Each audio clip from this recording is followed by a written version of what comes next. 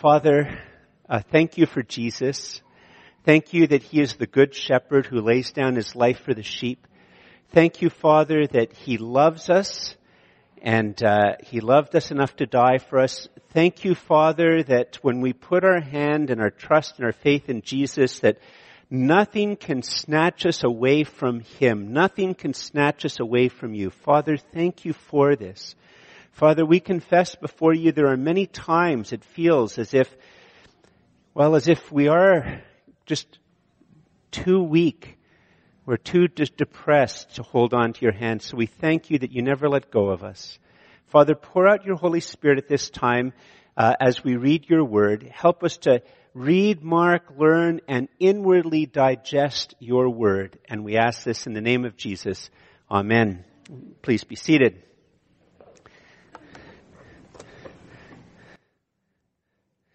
So, what's up with Jesus saying everyone is God? What's up with Jesus seeming to say that everyone is God? I can imagine if I was reading this to one of my friends in Starbucks, they'd say, George, I thought you guys were against that. I thought you guys didn't believe that everyone was God. So why is it that Jesus is saying this? In fact, George, I was listening to the text as you read, and it seems as if it's a bit lame, like Jesus is a bit lame. Like on one hand, he says he's God, and then he says everybody is God. So I don't get sort of what's going up. Well, let's just sort of take a time out a moment for a good question. That's a really good question. And I have to confess, when I read this text for the first time, I've preached on it before, but when I read this text at first, my heart sank a little bit. I don't know if yours did as well when you came back, where it says, doesn't the Bible say everybody's gods? Or it seems to say something like that. And my heart sank a little bit. In fact, I felt a little bit tense when I read it this week, that I was going to speak on this. And, it's a really good thing, just, to be honest here with you. And if there are people here, who are just either out of curiosity trying to figure out about the Christian faith, or you got dragged here, cause it's Mother's Day, or I don't know what, you're just here. Let me just tell you, there's lots of times when I read the Bible and my heart sinks. Just being really honest with you. But here's what I found. As you can see, in fact, I can't say anymore that I'm getting gray. Getting is long past. I've gone gray. But here's the thing I've really found over the years, is that when I just sit with Jesus' words and with the words of the Bible and ponder them and just sort of calm and quiet my mind and my heart and just ponder them, I always find that they're wise. Like at first they shock me or make me uncomfortable, or I wish he'd said something different. And it's not that I kiss my mind goodbye and say, okay, George, you're just going to do this to my brain. Okay, killed my brain. Yeah, now I'm fine. Big smile. Stepford wives type of smile. Christians aren't to be the type of Stepford wives. I really found over the years that when I just pause and ponder what is said, that I end up finding out that's very wise. That's been my experience time and time and time again over many decades.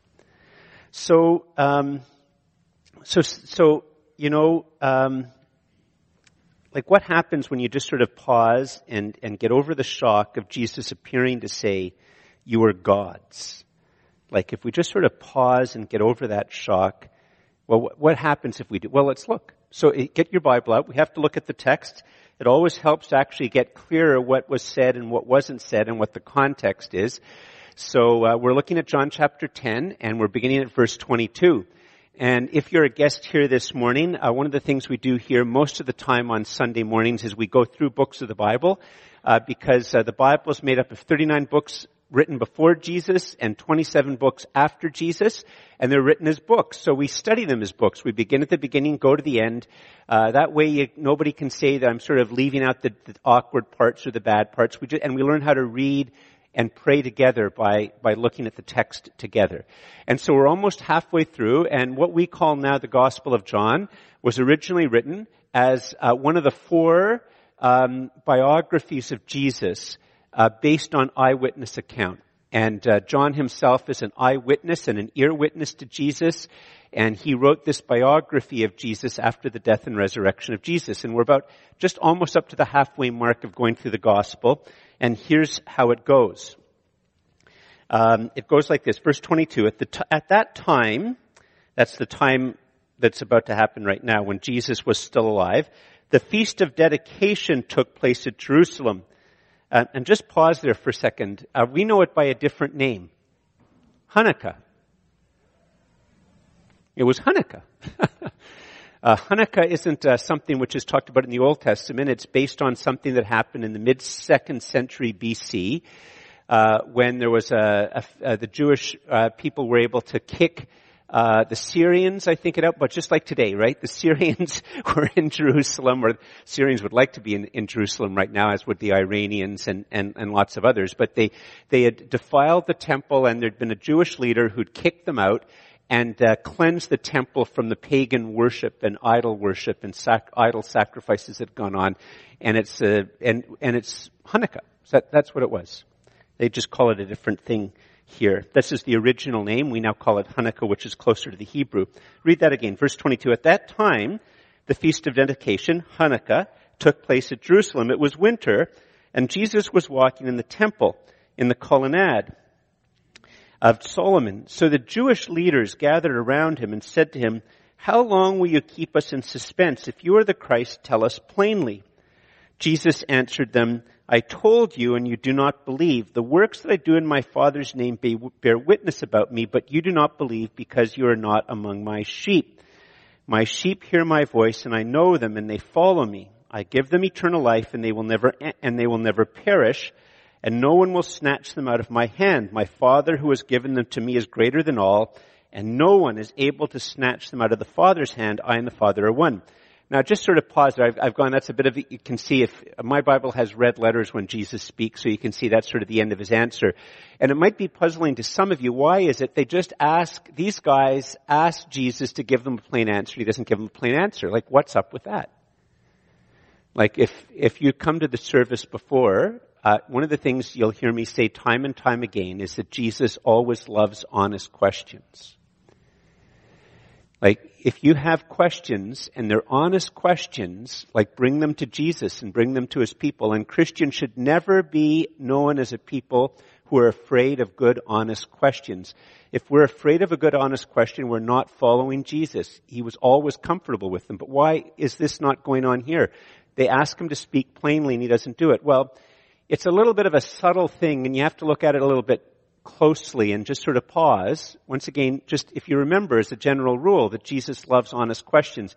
But most of the time, much of the time, especially in John's gospel, the questions aren't honest questions.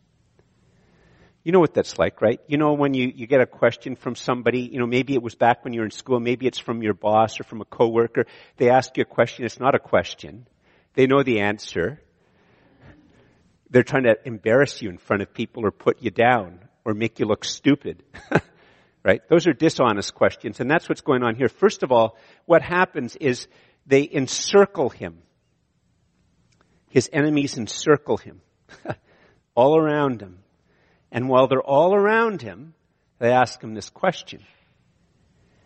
And Jesus, from his answer, what he says right off the bat to them is he basically says to them, listen, you guys aren't asking me an honest question because you don't believe. Like, you don't believe. Like, you know that no matter what I say to you, you're not going to believe it. Like, your minds are closed.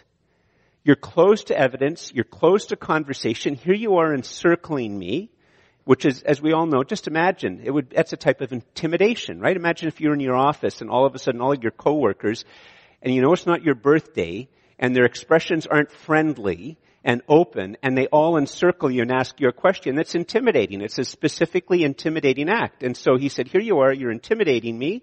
In effect, that's what's going on. And he said from the beginning of his answers, I know you don't believe anything I'm going to say. So what he does is, since you're not going to believe anything I want to say, he's going to get to the heart of the issue to try to help bring home to them their problem, to see if it maybe sort of checks them a tiny bit.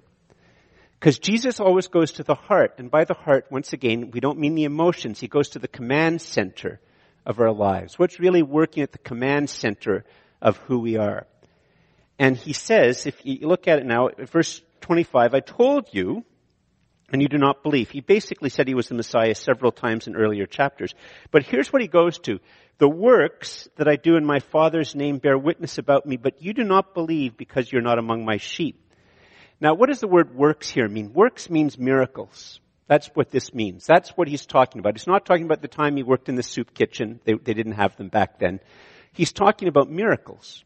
And one of the things which characterizes John's gospel is that Matthew, Mark, and Luke, the three other ancient biographies of Jesus based on eyewitness accounts and testimony, they have lots of miracles. But John chose to only have a small number of miracles.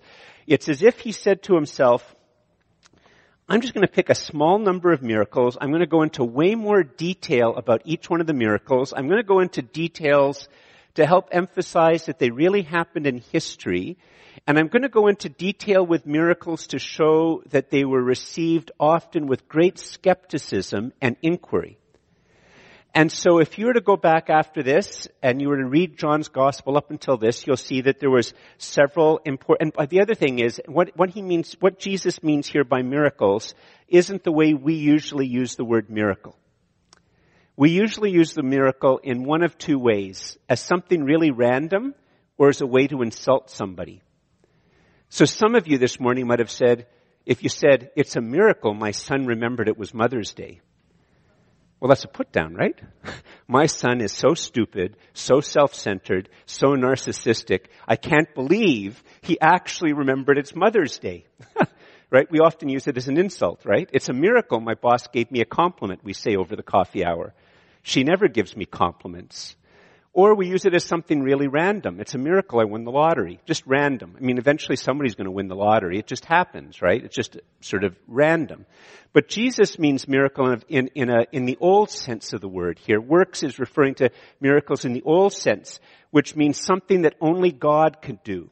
Something that nature would never do by itself. Something that wouldn't come up even if it was random.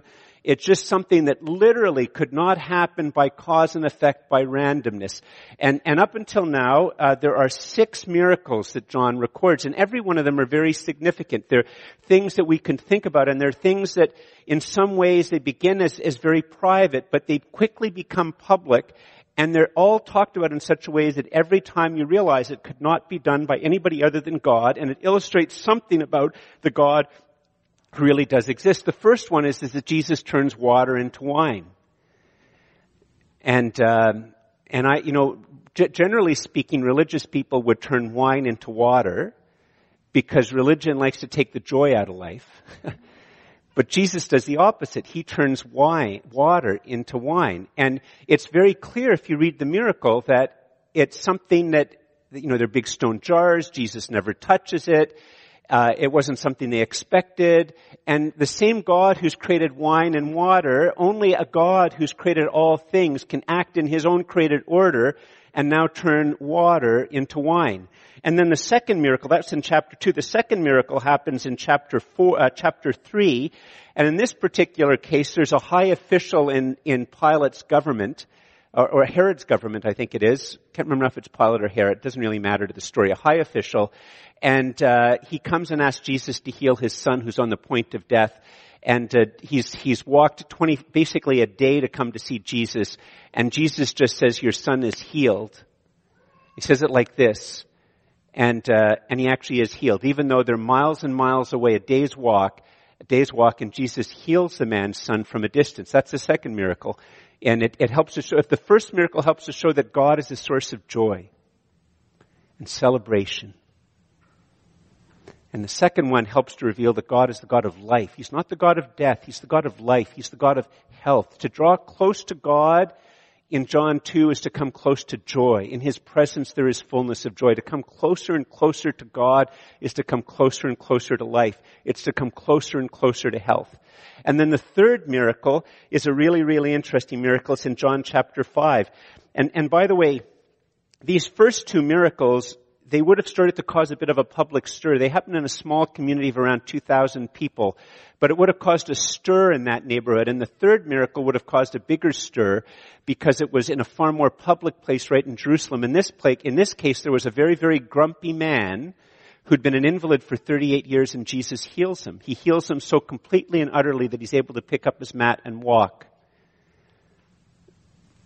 And this would have begun to become far more common. In fact, in this particular case, we know for a fact that the experts, the elite, the opinion makers, they know that a miracle has happened because they begin to question the man. And it's in fact at that point, believe it or not, that religion and spirituality and educated opinion and political opinion turns on Jesus, and they start to realize that he's a threat to their order. And then the fourth miracle that Jesus performs is the most public of all of his miracles until the final one, which is going to take place in chapter 20, which we won't look at for quite a while.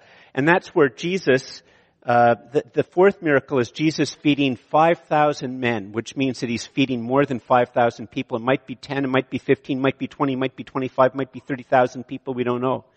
And from 5 loaves and 2 fishes. With them all in a public place where they know there's not some big wagons and wagons and wagons of food that Jesus has just brought out, that he just literally takes the basket and breaks the pieces into another basket and breaks them and breaks them and breaks them. It just keeps going and going and going and going. And then the disciples are taking it and breaking it and breaking it and breaking it, and it never comes to an end. And 5,000 men, maybe as much as 20,000, 25, 30,000 people all at one time witness Jesus performing a miracle. Something that only God can do. He created matter out of nothing. He created matter out of nothing. In front of their eyes. And then the next miracle which John talks about is Jesus walking on water. In the middle of the ocean, in the middle of the Sea of Galilee. It's not a shoal, it's in the middle. He walks on the water during a storm. And this miracle is told in all of the Gospels, and it shows it's actually a set of Gospels, but John just emphasizes all of them emphasize this one primary fact. And that was only seen by the people in the boat, but it actually was known of by many, many thousands of people, because if you read the story, they know that it's some type of miracle must have happened for Jesus to get to point A to point B, and they couldn't understand how he did it. And the apostles would have eventually told them. And then the final miracle, which has been recorded up until this point in time, is the miracle of Jesus healing a man who was blind from birth. This isn't some psychosomatic healing, some type of placebo effect that brought some type of, I guess I can now see, or something like that. It's not like if you watch Band of Brothers, great series, the guy who has that stress from battle and he can't see. You're not sure if he's just trying to get out of fighting or what happened. He can see, he can't see. Not like that. This man has been blind from birth. The miracle is told in great detail.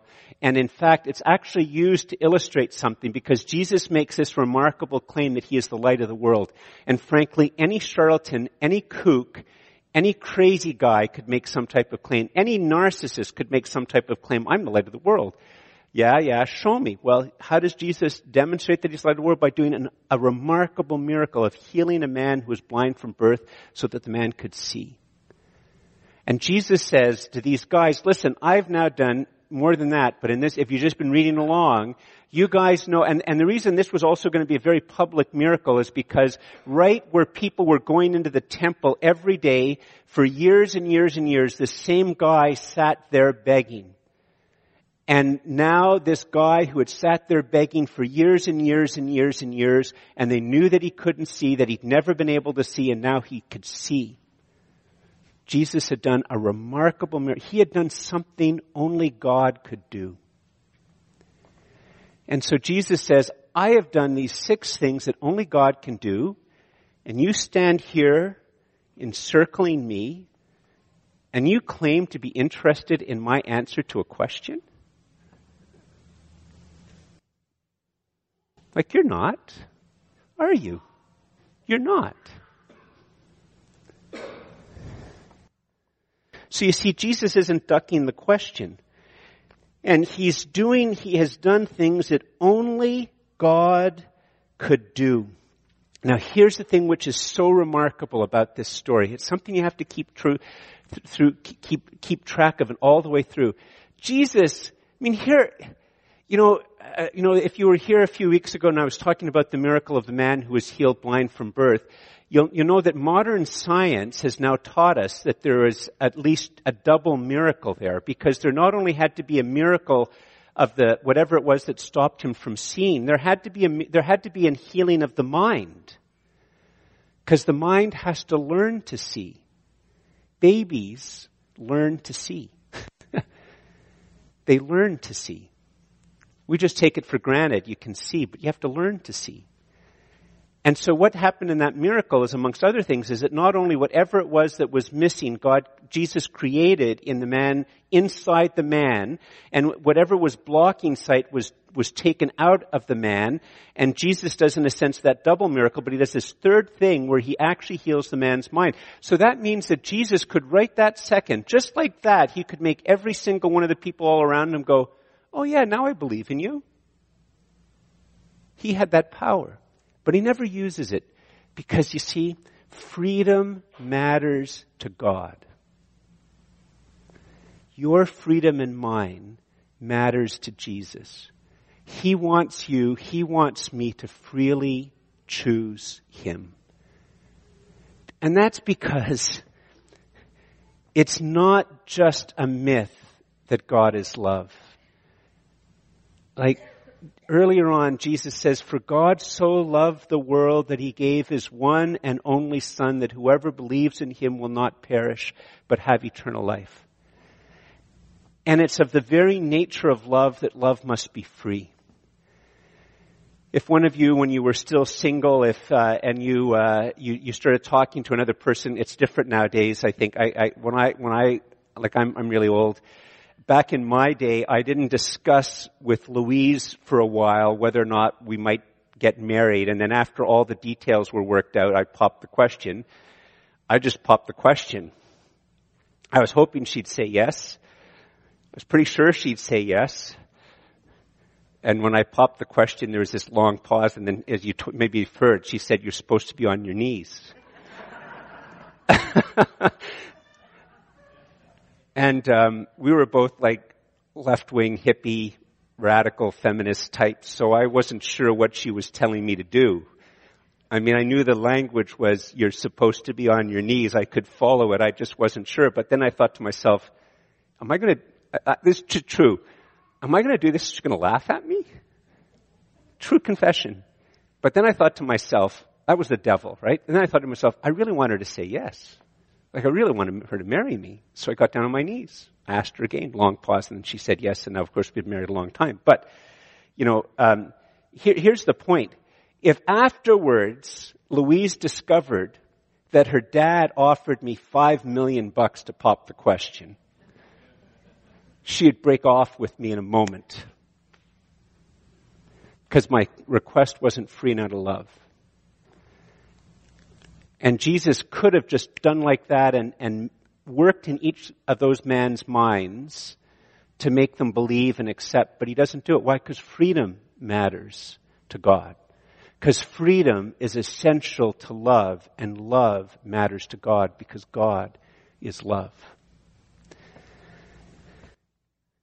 So Jesus doesn't duck the question. He just really says, listen,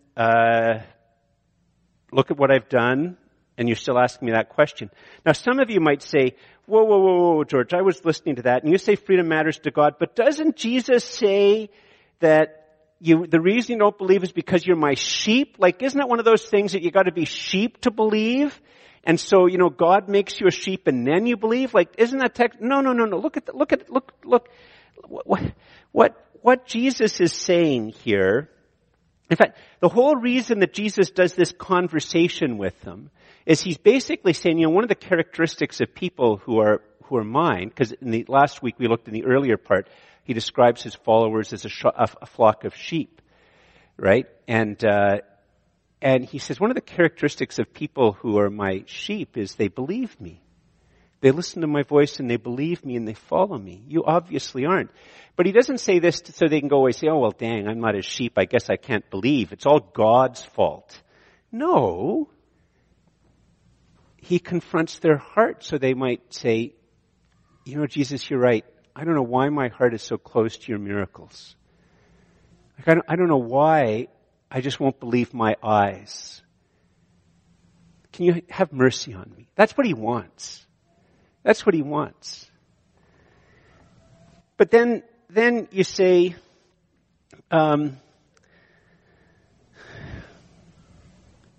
sorry.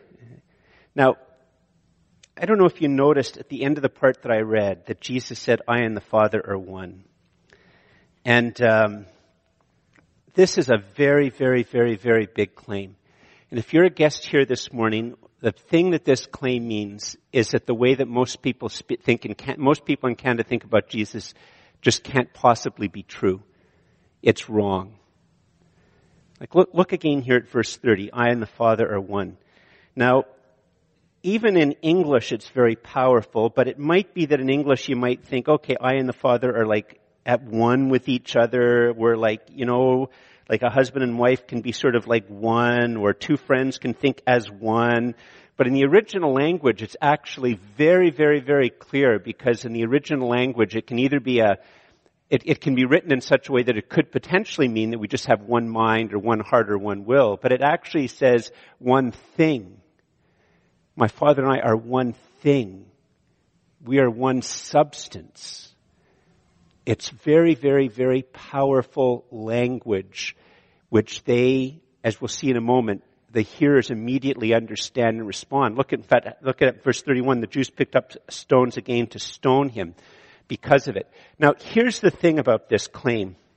And this is why no matter what Canadian, most Canadians just say that Jesus is a good religious teacher, he's a good man. But if Jesus says this, it means he's either insane or he's an abuser.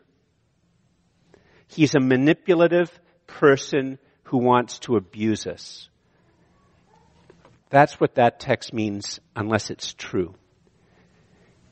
Now let me tell you, and you have to take this the right way. I've been in and out of psychiatric institutions ever since I was 18. I mean, I've had lots of friends in them and I've gone to visit, and then I've been a pastor and gone to visit. I've had very, very close contact, almost unbroken, with people who are mentally ill ever since I was 18 years of age. And it's not uncommon for mentally ill people, as we all know, to hear voices, to make really, really grandiose claims. And let me tell you, if Jesus makes a claim like this and he really believes it, he's insane. But here's the problem. I challenge any one of you to read the 4 biographies of Jesus, and in no way do in none of them does Jesus sound like he's insane. We're in an urban church. We all know what insane people are like. I mean, just go wandering down Rideau Street afterwards. You're going to meet some mentally ill people. We all know what they're like, and Jesus in no way seems mentally ill. But here's the other thing.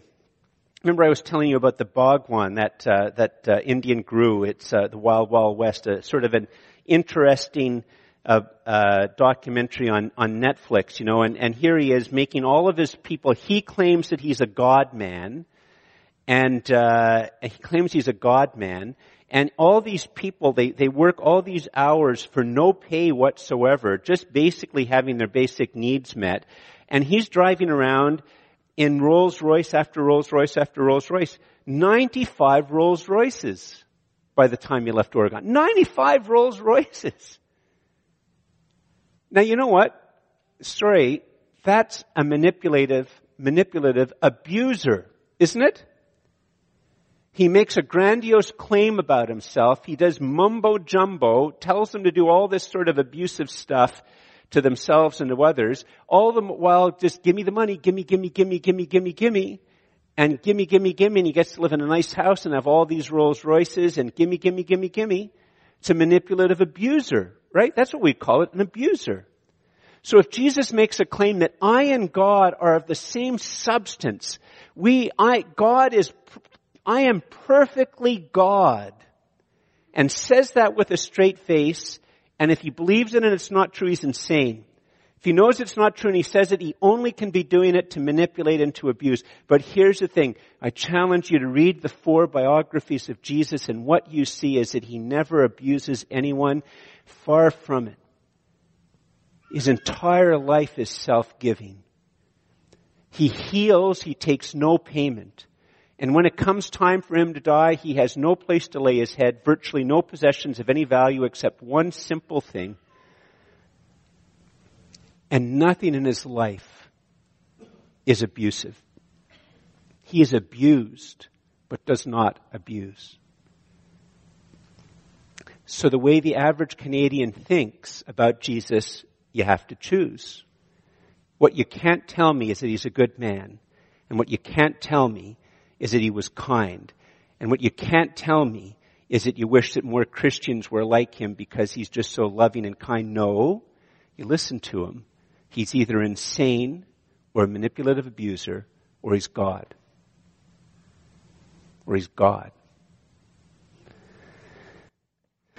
Now some of you might say, whoa, George. I'm going to go with confused. There's a third category. Because doesn't he just say everybody's God? Doesn't he say everybody's God? Well, let's look. Read verse 30 again. I and the Father are one. I and the Father are one. The Jewish leaders, verse 31, picked up stones again to stone him. And Jesus answered them, I have shown you many good works. In other words, I've done at least these 6 miracles from the Father. For which of these miracles are you going to stone me? The Jewish leaders answered him, verse 33, it is not for a good work. In other words, it's not for your miracles that we're going to stone you, but for blasphemy, because you, being a man, make yourself God. Jesus answered them. Now here's the troublesome bit. Is it not written in your law? In other words, in this particular case, it means the Bible, because sometimes what we now would call the Old Testament, or our Jewish friends would call the Tanakh. Is it not written in the Tanakh, I said you were gods? If God, he, called them gods, to whom the word of God came, and Scripture cannot be broken. Do you say of him whom the Father consecrated and sent into the world, you are blaspheming because I said, I am the Son of God? If I am not doing the works of my Father, in other words, miracles, then do not believe me. But if I do them, miracles, even though you do not believe me, believe the works, believe the miracles, follow the miracles, that you may know and understand that the Father is in me and I am in the Father. So what's going on here? What's going on here is very simply, it's an argument from lesser to greater. It's an argument from lesser to greater. It would be as if I said, if you see a couple and the husband and the wife really love each other, and it just looks like a really wonderful relationship, if you can see how Bob loves Sally and Sally loves Bob, imagine how much God loves you. If you've met somebody and if you've met Sally and she's just been so kind and poured her life into you, the lesser, just imagine how much God, whom you can't see, loves you and has poured out his life for you. It's an argument from the lesser to the greater. Let's look where he quotes it from. If you have your Bibles, turn to Psalm 82, because he's quoting Psalm 82. Psalm chapter 82. That's where Jesus is quoting from. And he quotes them, he's using an argument from the lesser to the greater. And here's the lesser. It's sort of an ironic psalm that's warning of judgment. And it goes like this. God has taken his place in the divine council in the midst of the gods. He holds judgment. And here, as we're going to see, gods on one level could at first just be taken to mean the idols of the nations all around them. He's sitting amongst the idols. And it also means, because in the ancient world, many people thought they were like God, and it can also just mean in our day and age, as we're going to see in a moment, people who think they're God in terms of they act like God. Your boss that abuses you, the high school teacher that just was completely and utterly insufferable with you, maybe a dad or a mom who were just terrible to you when you were growing up. So the psalm goes like this. God has taken his place in the divine council. In the midst of the gods, he holds judgment. And then what does he say to them? How long will you judge unjustly and show partiality to the wicked? First he calls them gods. Hoo, hoo, hoo. Then he says, how come you judge unjustly and show partiality to the wicked? And then he says to them, listen, give justice to the weak. Verse 3, give justice to the weak and the fatherless. Maintain the right of the afflicted and the destitute. Rescue the weak and the needy. Deliver them from the hand of the wicked. They have neither knowledge nor understanding. They walk about in darkness. All the foundations of the earth are shaking. Now he's talking about these people who act as if they're gods. And he says, you have no knowledge. They're oppressing. They're showing no kindness. They're just oppressing, doing everything wrong and evil. In other words, he's saying they're not gods, right? And it gets even clearer, verse 6, which is the verse that Jesus actually quotes. I said, you are gods, sons of the Most High, all of you. Nevertheless, like men you shall die and fall like any prince. Arise, O God, judge the earth, for you shall inherit all the nations. So here's what's going on in the argument. You can see very clearly they're not gods. You can see very clearly they're mortal. They're all going to die. And he's referring to, whether he's referring to some type of, he's referring to human beings, at least in part of this, very clearly. And he says very clearly, you're going to die. You do wrong. You're not God. But he calls them like God. Why? Because in a very real sense, human beings who are in positions of power and authority, in many ways, they act like little gods. We have to give, I'll use myself so it doesn't sound like I'm just talking about other people. Sometimes I have to discipline people. I hate it. I'm sleepless for a week. And I'm sleepless for a week afterwards. But sometimes you have to discipline people. Sometimes, there's been times in this church, there's been accusations that when people have been sharing the peace, a guy will hug a girl and they hug them a little bit too long and not the right way, and I have to have a word with him. And I am sleepless. Or there's been some accusations about maybe there's a person not quite hanging around children the way they should be. Or a person causing slander or trouble, or a staff person who's just not acting right. This is years ago, not now. And I've had to discipline them. In a sense, I'm acting like God, aren't I? I'm judging them. So here's what Jesus is saying. If a mere human being sometimes acts like God, and the Bible says you're acting like God, that's the lesser thing. Well, what about me? One moment. I just a year ago, I made matter out of nothing. I turned water into wine. I created an optic nerve in a man's head by my will. And if the Bible can talk on one hand how a human being is like a God, why is it wrong for me, God, the Son of God, sent by the Father into the world, to say that I am God? And he says the Scripture cannot be broken. What he's really saying here is he's challenged them to understand the argument from lesser to greater, but he's also telling us, and this is why this is really important, this is very practical for those of us who are Christians. Jesus says one phrase in Scripture properly understood and used, right? One phrase, just one, properly understood and used, is enough to hang a whole doctrine on. It's strong enough to support the greatest and deepest truth. Andrew, could you put up the first point, please?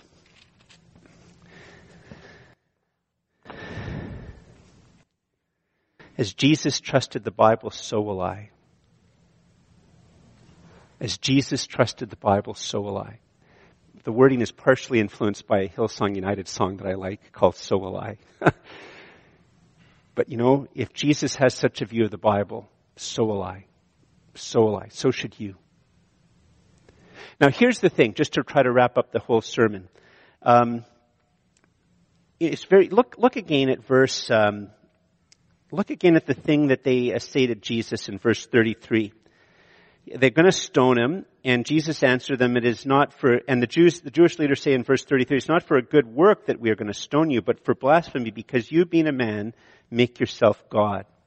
Now you see, they completely and utterly, because they refuse to understand the miracles, They've completely misunderstood the whole problem. In fact, they asked the wrong question, because you know what the right question should be? What on earth are you doing here? What on earth? You are God, the Son of God. Like, what on earth are you doing here? Why on earth would you make yourself man? Like, look at the disease. Look at the dirt. Look at the weakness. What on earth are you doing here? I've only been bumped up to business class or first class on a plane a couple of times in my life. Twice it's been to Vancouver. It is so nice. If any of you want to start donating points, so every time I fly, I can go into first class, I will accept it. No, that's not don't give it to me. After I've said that, don't give it to me. I don't want it. But here's the thing. I'm a very, very hard-hearted man. If I got up, one of you folks gives me points, I'm in business class all the way to Vancouver, 5.5 hours, nice wide chair, leg room, good food, drinks, whoa. And then somebody, as they're going through, said, by the way, I have the last seat in the plane, you know, the one right by the bathrooms where the seat doesn't go back. Would you trade with me? Because you're a pastor? Oh. Well, you would see me squirm, trying to think of how it is that they know that I'm a pastor and I'm not going to give up my seat for them, but I won't. And that's just from business class to a seat on a plane. The right thing for them to say to Jesus is, what on earth are you doing here? What on earth are you doing here? If you could put up the final point, Andrew. Here's the thing. There is no pit that we are in that Jesus hasn't gone lower to come from beneath you and to lift you up. Are you a failure? He has gone lower. Are you despondent? He has gone lower. Are you sick? He has gone lower. Are you depressed? He has gone lower. Are you fearful? He has gone lower. He left heaven above and all the glory and the splendor, and remaining fully God, took into himself our human nature perfectly and lived amongst us. He was a cell attached to his mother's womb. How low? But even lower. He ends up on a cross. He ends up naked, whipped, abandoned, publicly ashamed, publicly humiliated, biblically speaking, completely and utterly cursed, obviously a complete and utter failure. All of the people who had conspired against him had beaten him. He is dying up there, and then he descends into death, and he explains that he descends into death bearing my sin and yours, my curse and yours, my shame and yours, my failure and yours, my death and yours, my sin and yours. He bears it all and goes right down to the depths of death. There is no pit so low that he has not gone lower to pick you up. And we can see it so beautifully expressed in verse 26 and 27 and 28, which is the memory verse for this week. Look at it again. My sheep hear my voice, and I know them, and they follow me. I give them eternal life, and they will never perish, and no one will snatch them out of my hand. I give them eternal life, and they will never perish, and no one will snatch them out of my hand. He descended into death that you may receive eternal life. He descended into doom that you may not perish. He descended to hostile powers that you may never be in their clutches. As Savior and Lord, He calls you by name to follow Him day by day and to receive the privileges He bestows. In verse 28, when it says, I give them eternal life, that's the present tense. If you hear the voice of Jesus and you say, Jesus, be my Savior and Lord, your present possession is eternal life. Your present possession is eternal life. The world might think you're ugly. The world might think you're a failure. The world might think you are poor. The world might think you are of no use. The world might think you are completely and utterly unimportant, but if you put your hand in the hand of Jesus, if you hear His voice and respond to Him, eternal life, the life of God, is your present possession. He descended into death that you may receive eternal life. He descended into doom that you may not perish. He descended to hostile powers. Why does he have to descend to hostile powers? Because no matter how the hostile, whether they're individuals or institutions, whether it is the media or the university, whether it is the UN or the power of the United States or China or Russia or Iran or Saudi Arabia, they are so low. God is so high. They can't do anything against him. He has to descend. They might think they're getting at God or doing so. Hey, no. But hostile powers, they can consume and clutch and grab and belittle and diminish us. And Jesus descends. He descended to hostile powers that you may not be in their clutches. And as Savior and Lord, He calls you by name to walk with you day by day as you follow Him, to walk with Him day by day and to receive the privileges He bestows, to receive eternal life, to receive that you will never perish, to receive that no one will snatch you out of His hand. Please stand.